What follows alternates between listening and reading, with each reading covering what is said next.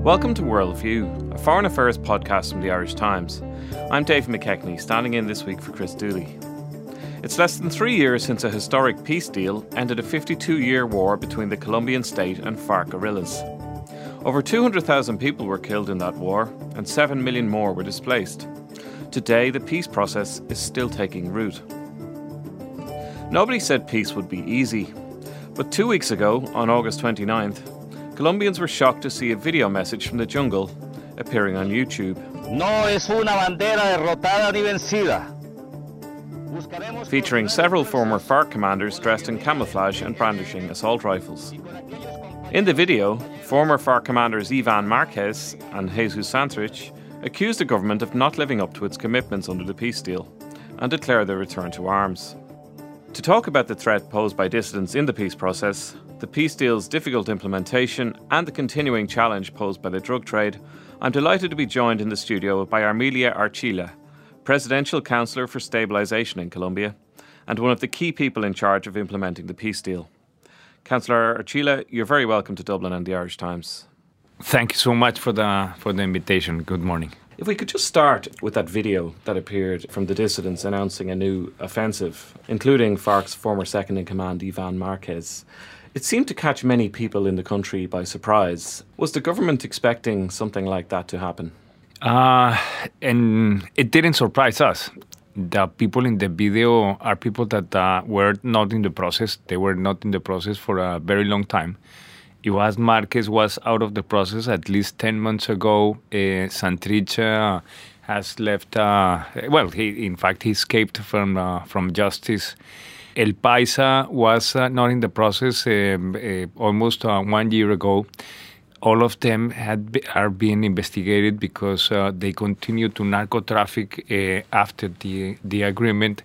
So it did not surprise us. We do not believe that it is some quotes going back to arms. What we think is that they continue just as narco-traffickers. It is something that did not surprise us. And we were very positively surprised by the reaction of the Farc party. The Farc party rejected that action immediately. They rejected it in a very definite manner. They did not leave any space for people to think that almost 11,000 ex-combatants that are within the process will follow them. So it is sad, but I do not think that it is grave.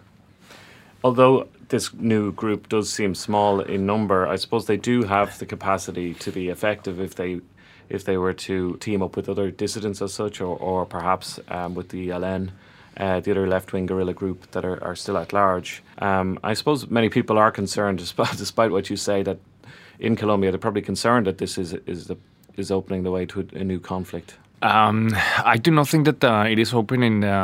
It could be that it will open to some violence, and that we are concerned, and therefore the President Duque had been very clear that the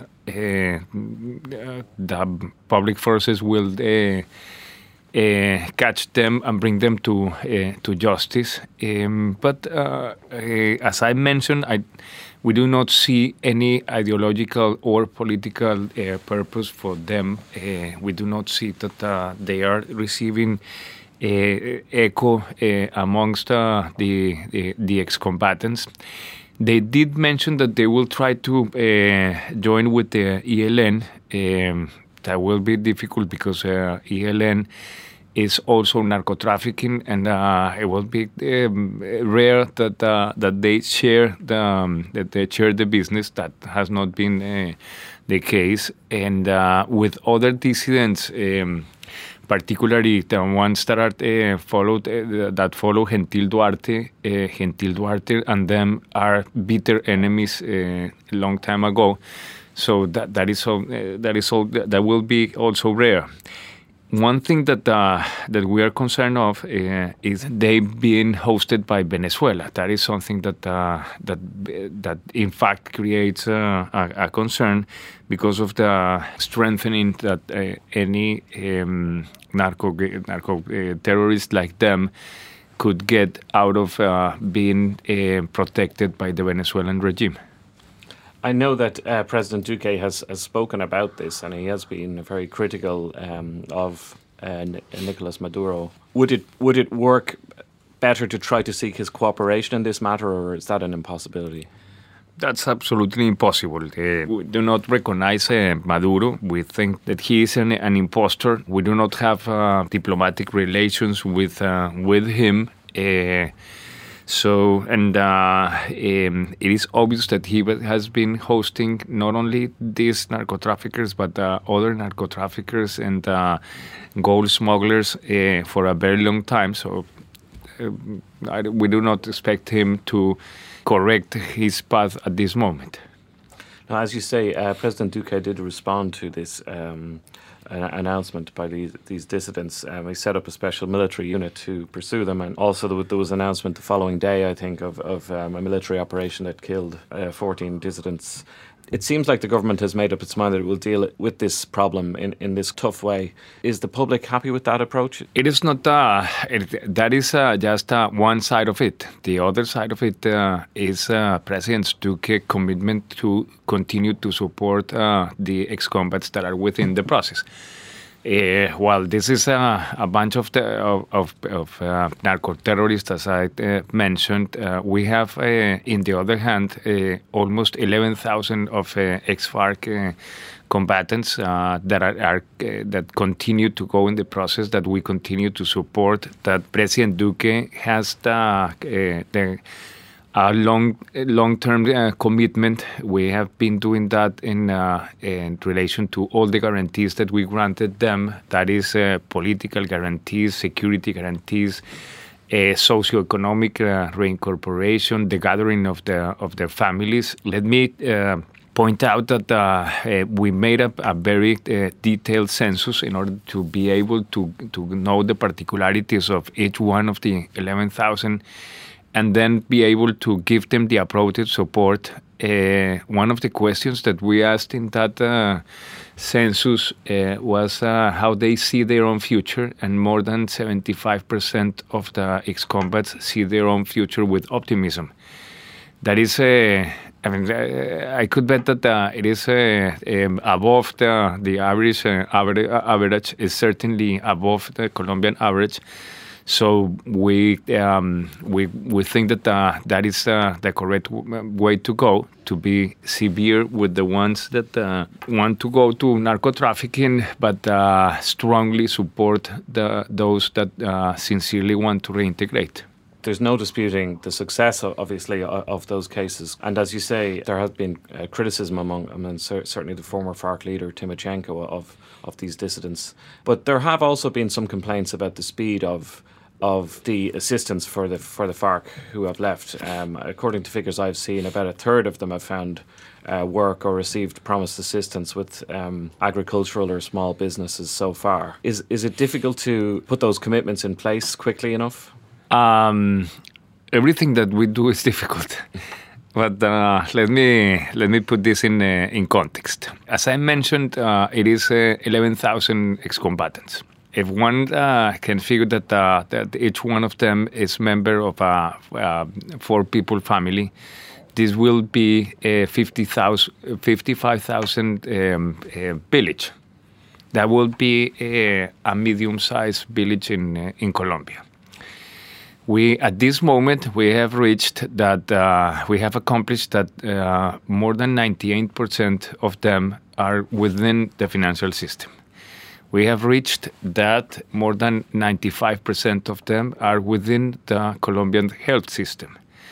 More than 90% of them are already in the pension system.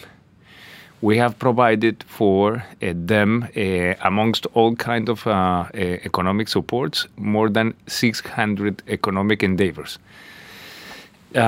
So if that was a medium-sized town in Colombia, And also for at least a third of them, the state is paying the rent. We are paying the public services. We are paying the administration of the places where they live.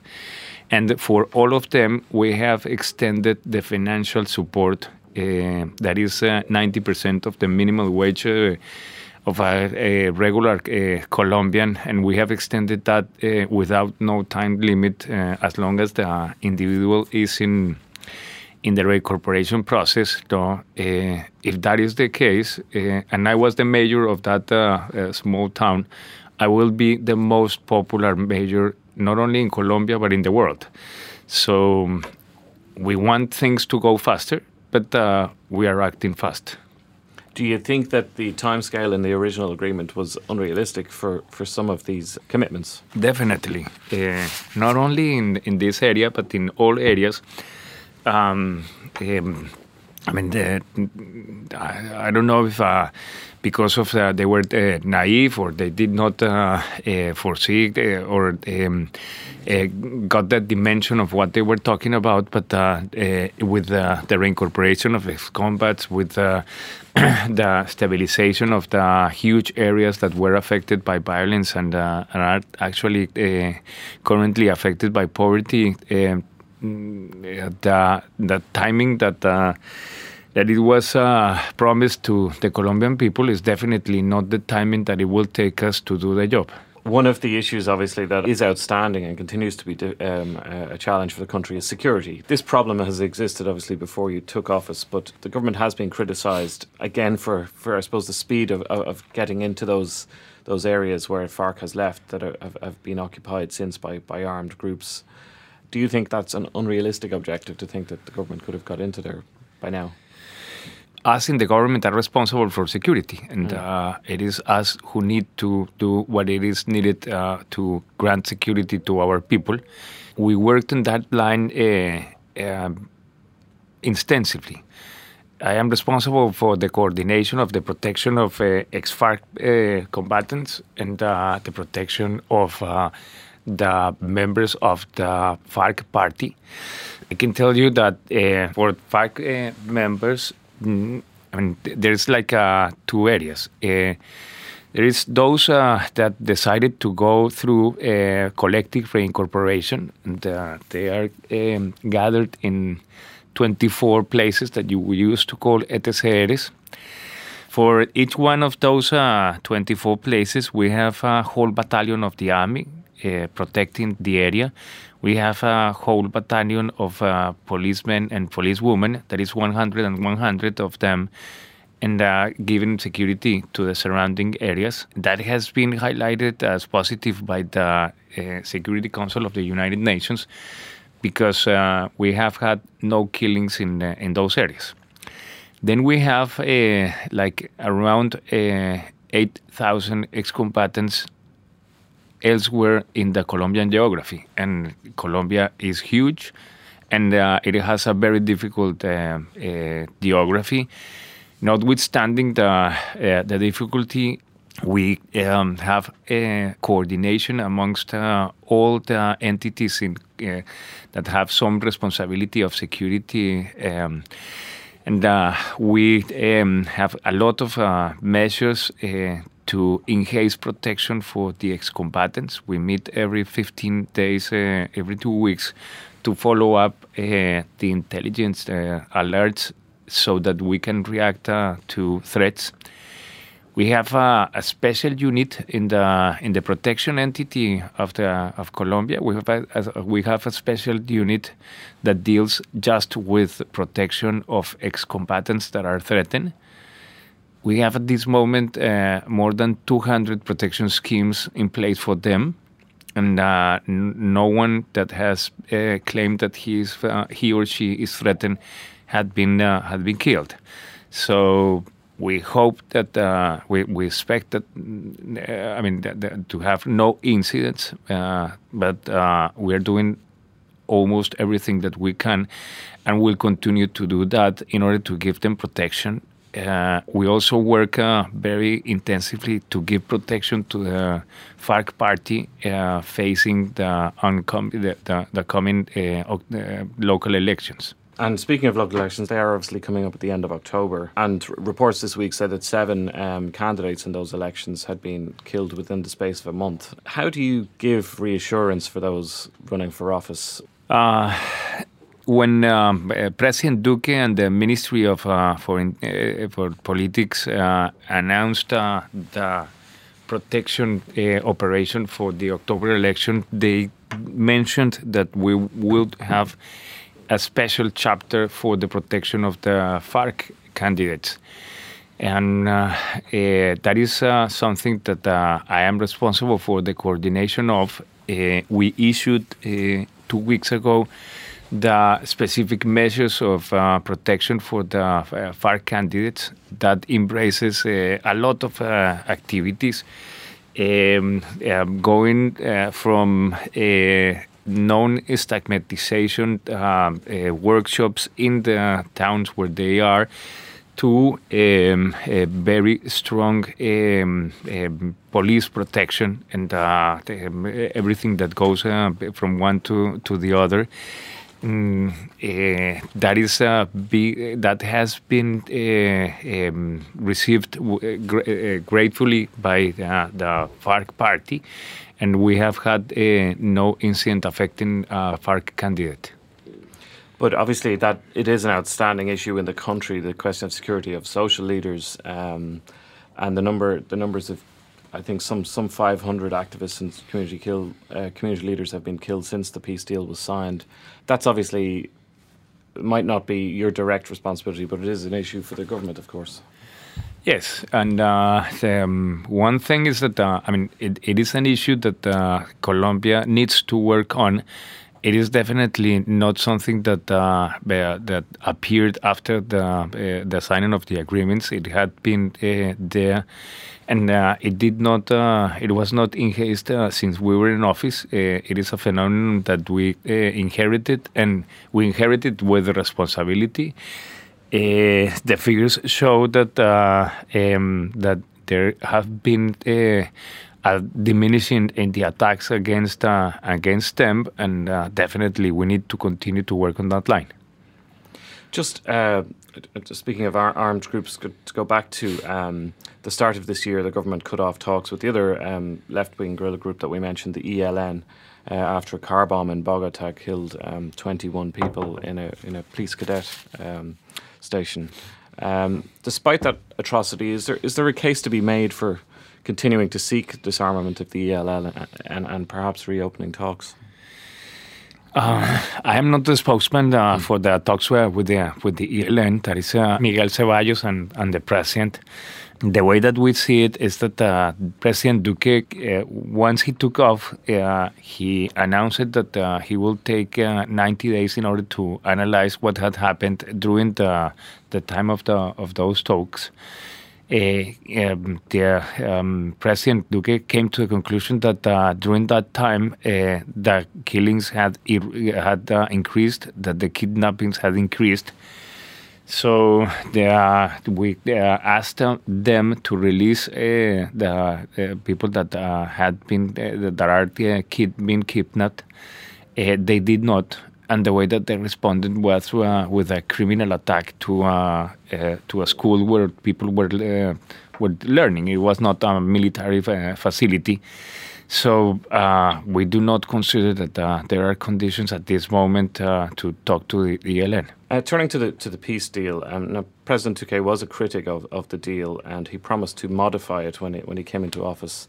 Now he did raise objections to the special tribunal set up to administer justice, and although those objections were rejected by the Constitutional Court, critics do say that the tribunal has been damaged a little bit by those challenges, and that the peace process has slowed down as a result of that. What do you say to that? I don't think that those are critics. I think that those are politicians, and obviously this is we are the government. We have an opposition. The opposition can make their argument. The 6 objections were objections that did not go to the heart of the system. They wouldn't have affected the operation of the transitional justice. They would have just made it some procedural aspects clearer. President Duque is a man of law. He truly believed that those provisions, if accepted, would have improved the possibility of the HEP to do their job correctly.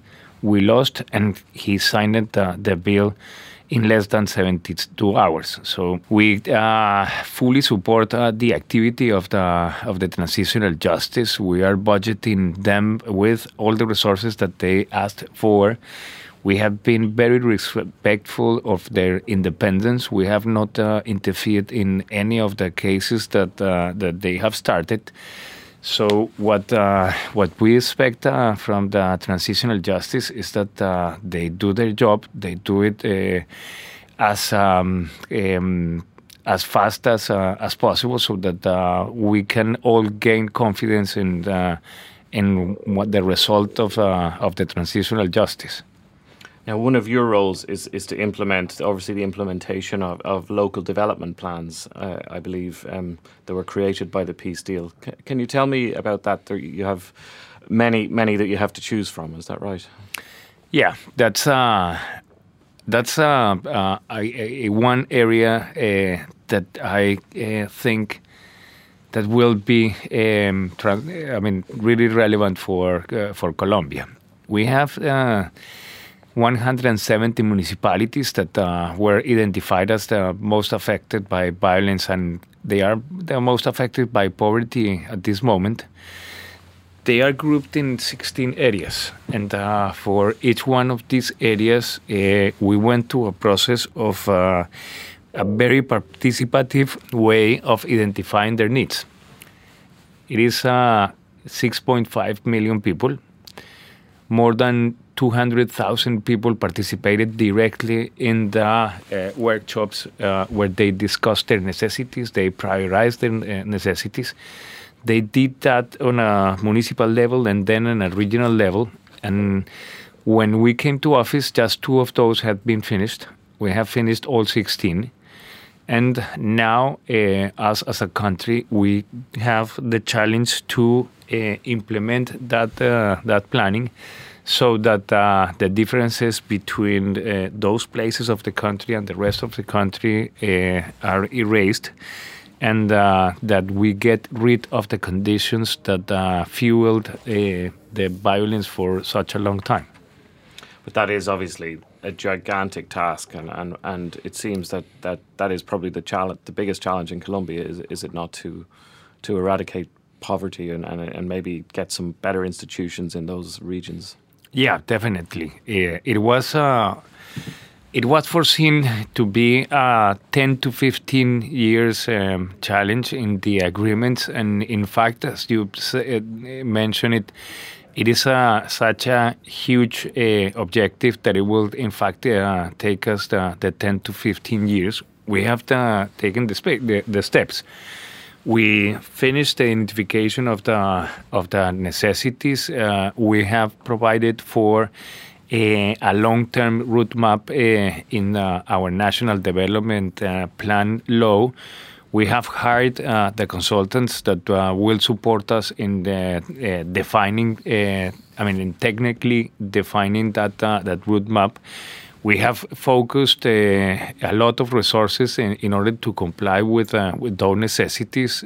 Just the resources that my office administers, we have in this moment, we are executing 300 million euros for the completion of those necessities. That is more than twice the full amount of the European support to the whole process.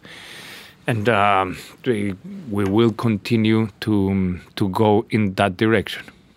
Now, obviously, you've committed a huge funding to these areas. At the same time, I read that some agencies established to establish the rural provisions are having their budgets cut considerably in 2020, and some other cuts to some other mechanisms. Is funding an issue to put in place these agreements? Yes, I mean the fact that we have signed the agreement, and the fact that we are conscious of the priority that we need to give to the development of these areas does not mean that we have more resources. It will not be fair to look at the reduction in their budget. You need to have a look at how we are treating those agencies in comparison to the rest of the government, and definitely the resources that we are devoting to implementation of this plan that we call the PEDET plan are huge.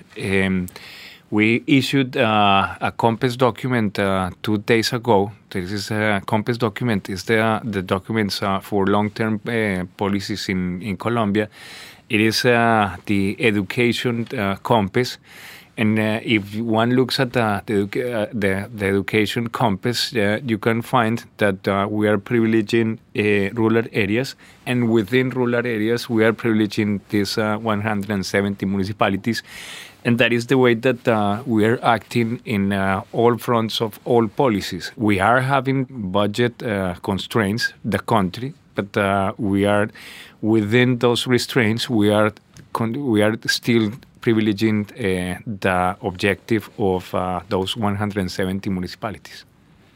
The question of the coca leaf is a huge issue and attracts international attention too, and is obviously one of the main drivers behind violence and armed groups in rural areas. Last year, the amount of land used for production reached an all-time high.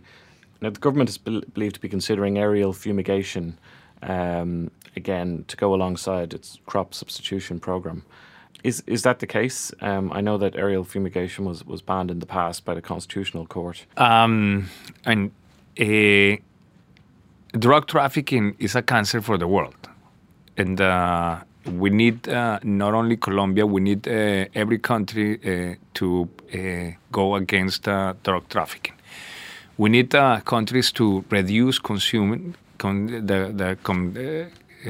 use of cocaine. And we need all the tools in order to attack the production of coca.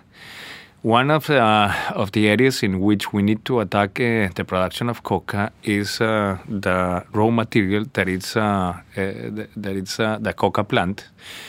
We received 200,000 hectares of coca plants.